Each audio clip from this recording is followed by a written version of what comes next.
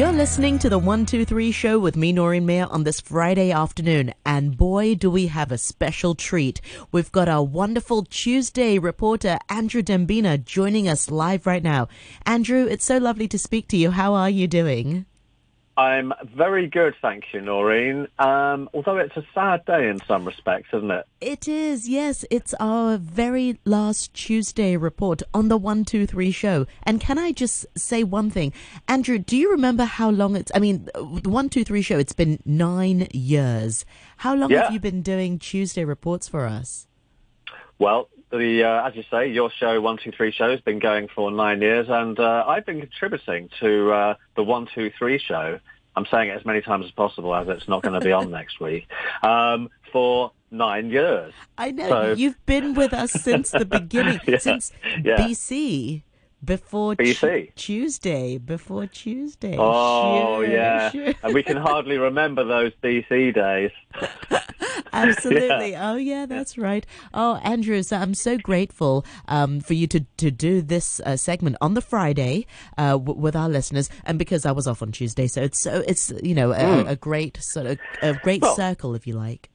Thank you very much. It's very nice to be with you on your last day of this current program. Yeah. Well, so what have you got for our listeners on this sunny Friday? So, in the usual look around the world, I've got 3 interesting topics. Today, I don't always have something from Hong Kong, and today I haven't, because there hasn't been a lot of news with the things in Hong Kong being just the same as they are. No new restaurants or trends have happened in the last week since we last spoke. So I will kick off with something from the UK. And when we talk about celebrity chefs, I'm not going to mention the one that doesn't wash his vegetables today. It's the other one, Gordon Ramsay.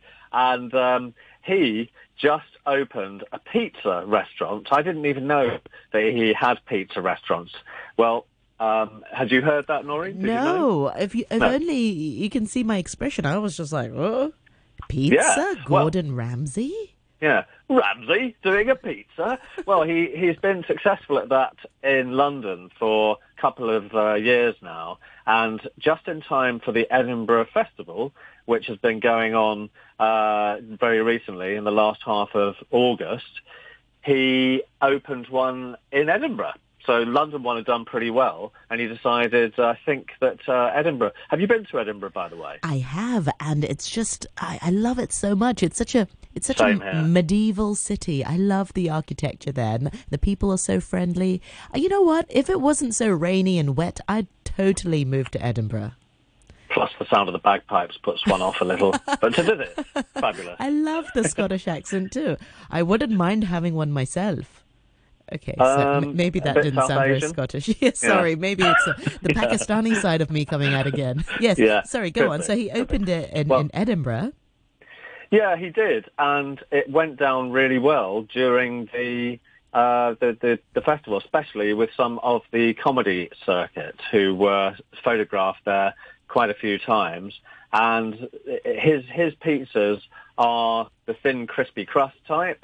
Rather than the deep pan. He makes a point of saying that he styles his pizzas, several of them with recipes of pizzas that traditionally come from Naples, which is known for its very thin, crusty pizzas that sometimes don't use a tomato base. So sometimes he'll have some of his pizzas that have just cheese with some other vegetables, but no tomato, which is, when you think pizza, you always think cheese and tomato generally, don't you? Exactly. So that's one thing that he's doing.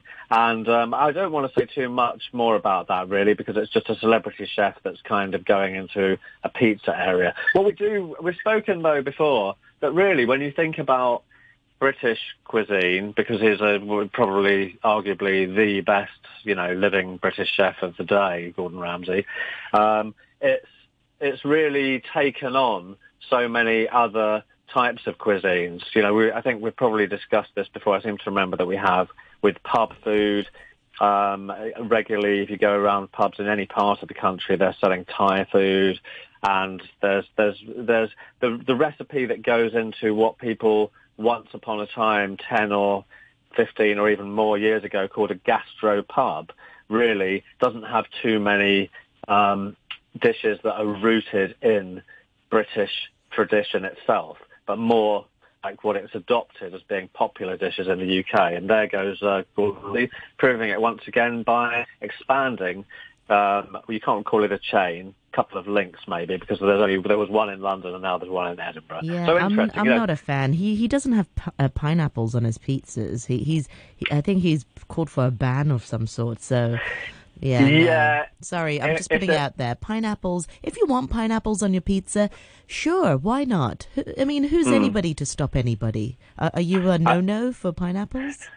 Well, I wouldn't be kind of radical about it. It wouldn't be my choice, but I would be like you that, I certainly don't sort of go into one if people want to have that. And in fact, I've got to say that I'm outnumbered in my family because when we have ordered in pizzas or gone out and had one as a Dembina threesome, that'll be, don't take that the wrong way, listeners. That's my wife and my son and myself enjoying a pizza.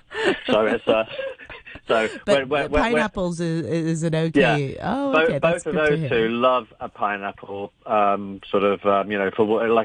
we're just having a pizza meal, which would usually be like a couple of pizzas, then one of them's got to have pineapple. And I've got to say that I certainly don't mind a slice or two of those. It's quite refreshing. Exactly. So, and to those naysayers, if I'm ever rich enough, I'm going to open a pizza restaurant that instead of having a pizza base, I'm going to have a pineapple as the base and then put cheese. Whoa, what's going on here? Exactly.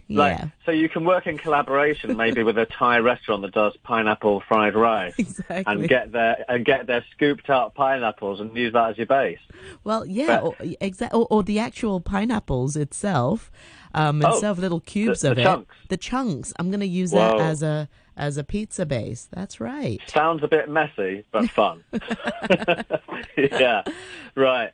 Well, moving on then from Ramsay's Pizzas, something that grabbed my eye in the last week was from the excellent American magazine called Eater, and they were looking at why so many recipes in America call for so little garlic, given that people like garlic a lot, and globally I think people are enjoying garlic in larger amounts per recipe, whether it's eating out or at home. What about you, garlic lover? Yeah, I'm a fan of garlic, yeah. Right.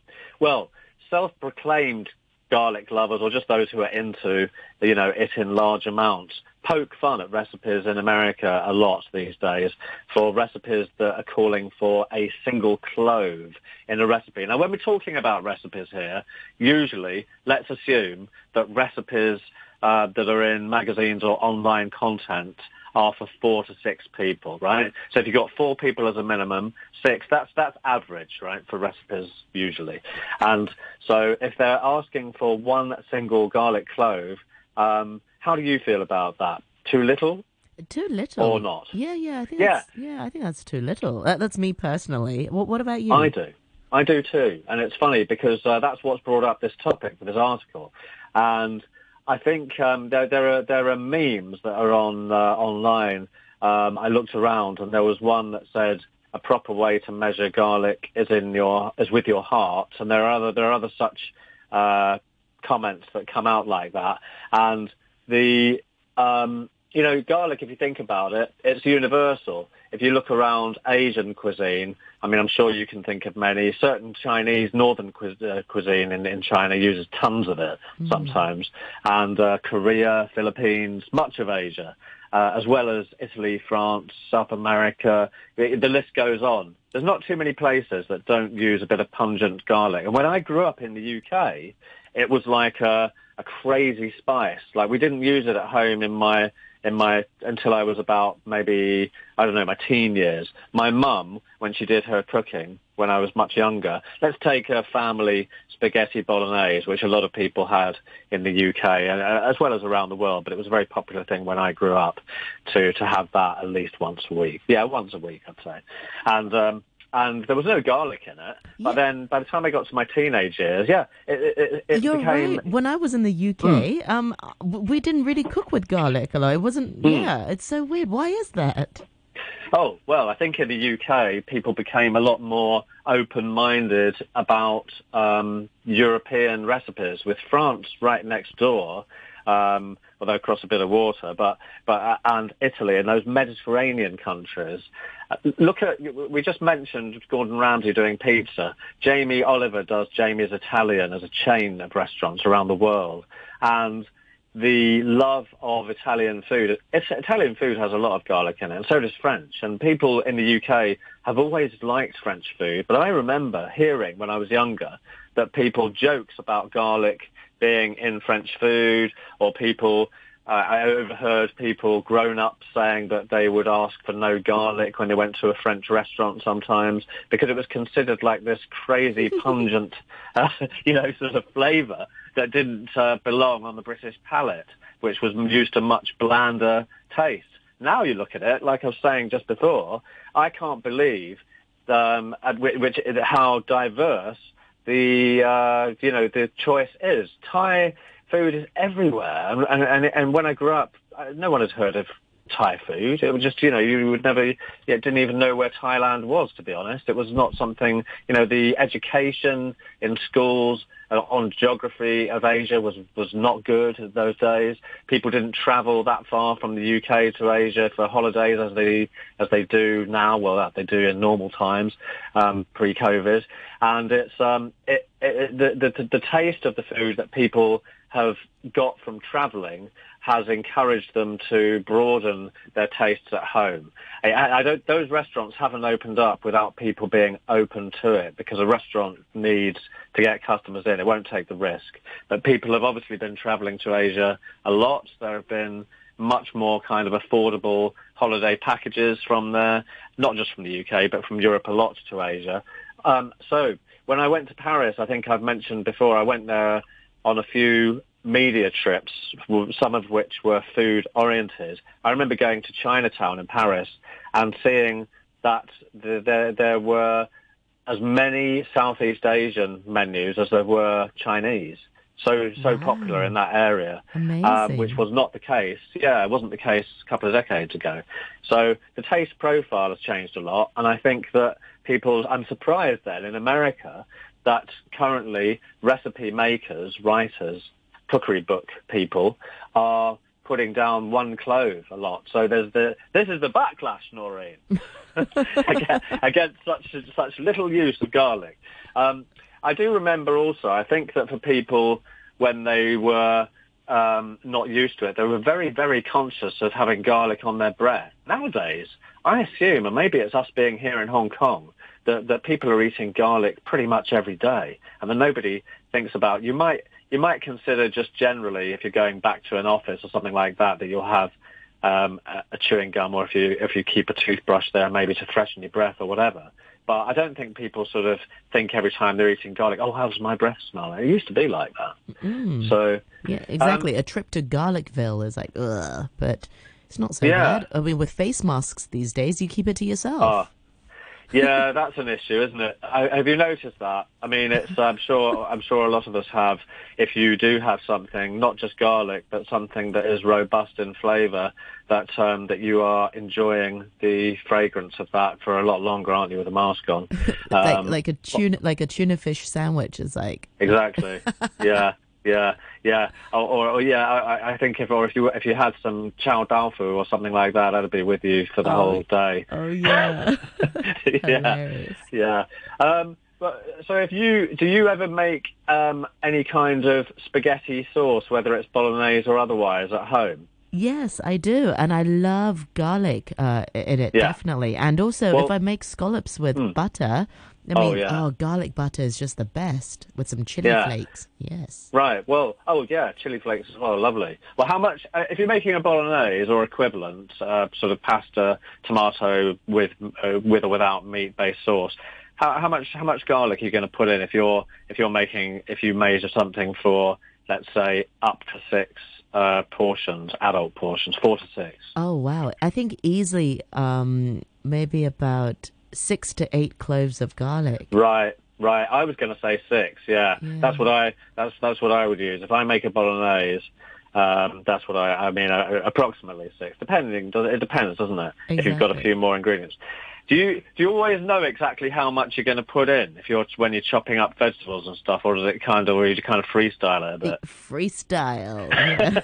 Yeah. yeah. Same here, and that then dictates a little bit about the garlic, because sometimes, I mean, if you are preparing in advance before putting anything into a pan or saucepan, then by the time you've seen, oh wow, I went a bit crazy with the carrots there, or tomatoes, more than I actually thought that was going to look like when it was all chopped up, then that's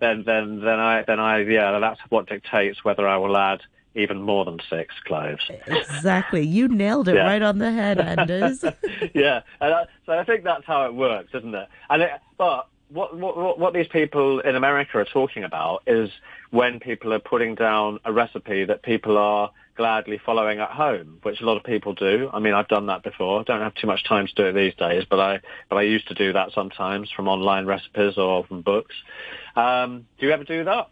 Yeah, I do. I like following recipes, but I'm not a very good follower of recipes. I do freestyle from time to time, especially with baking. I think, I'll just add an extra bit of that, and but of course that ruins it. Sometimes it turns out better, I think. I was going to say, with baking, a lot of the experts say that is the area of cooking to not mess around with recipes too much, because it's dangerous. It can really spoil things. But if you've been okay, if you're doing it just moderately. Exactly. I mean, why have pancakes when you can have crepe pancakes? Oh, yes, yeah. I mean, exactly. yes, absolutely, yeah.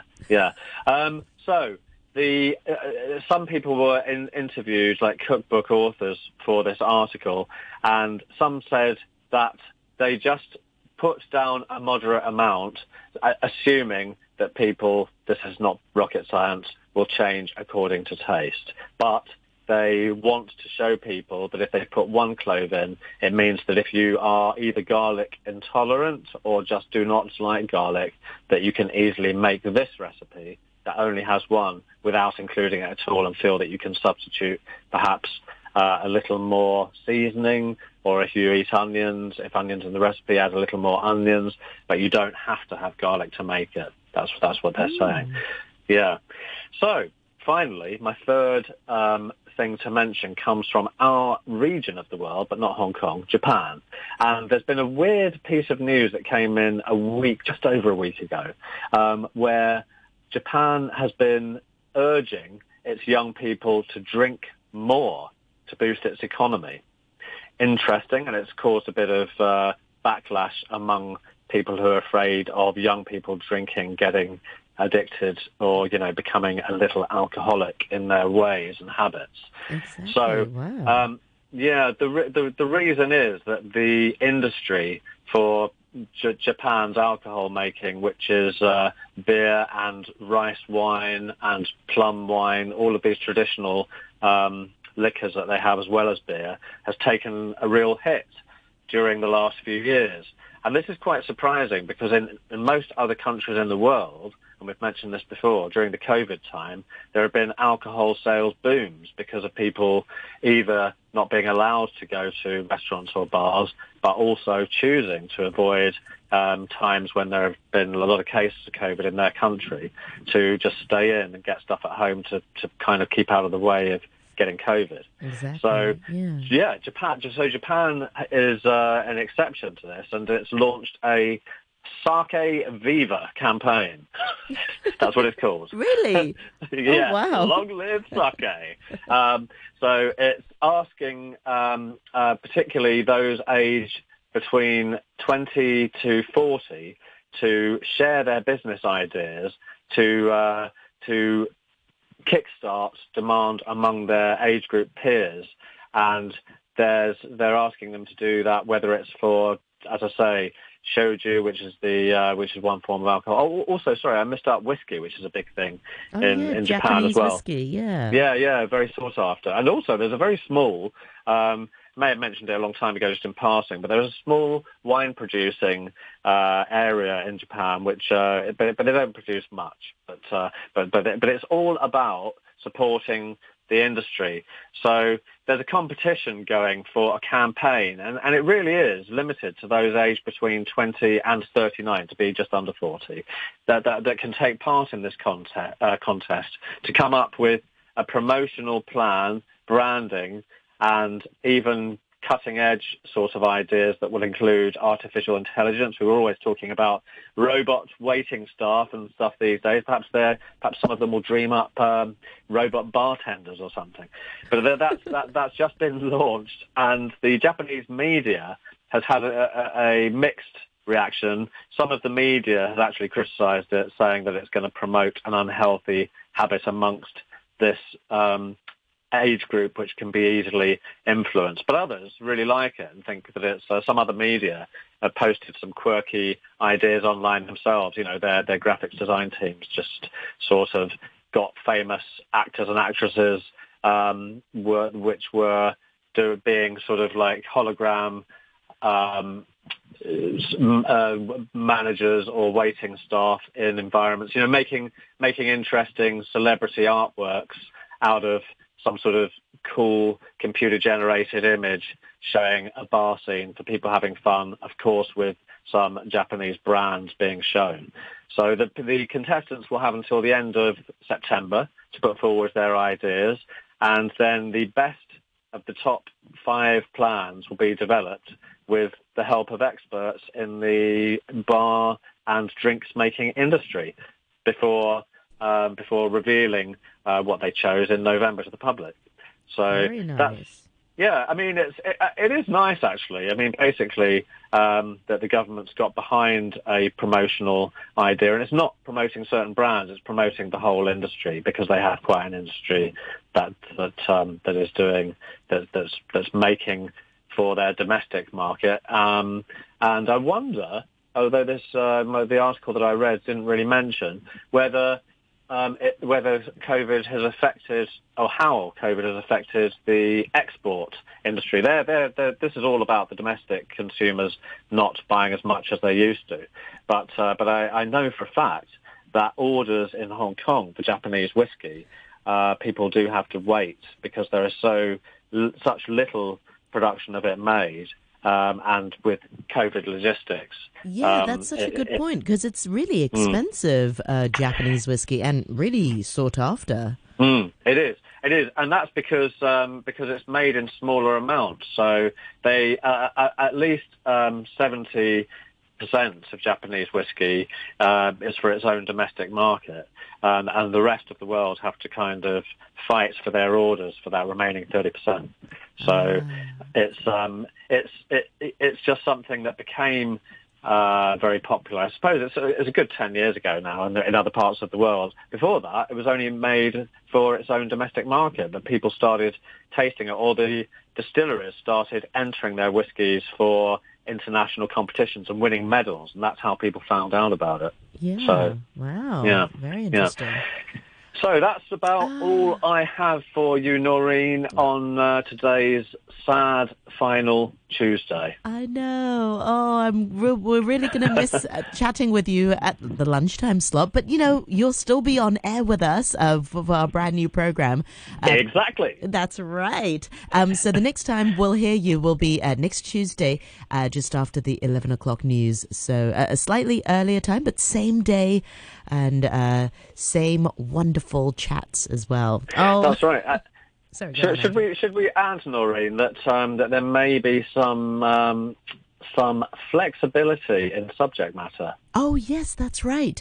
Because there'll be some times when we'll have an appetite for art, so we can chat about arts and culture and whatnot. Yeah, exactly. Excellent. That'll be good. Exactly. Good luck. Andrew, thank you so much for all your contribution over the years on the 123 show. Really, it wouldn't be the same without you. So thank you so much, and look forward to more chats with you next week. Thanks, Noreen. Well, thank you for having me on the show. You know, I enjoyed doing the Tuesday reports and Artsing Around for a couple of years, and I very much look forward to doing sometimes either food and drinks or art in the new to-be-named programme next week. Exactly. Maybe bring back a bit of Artsing Around. Indeed. Chat to you next week. Bye, Andrew. Bye now.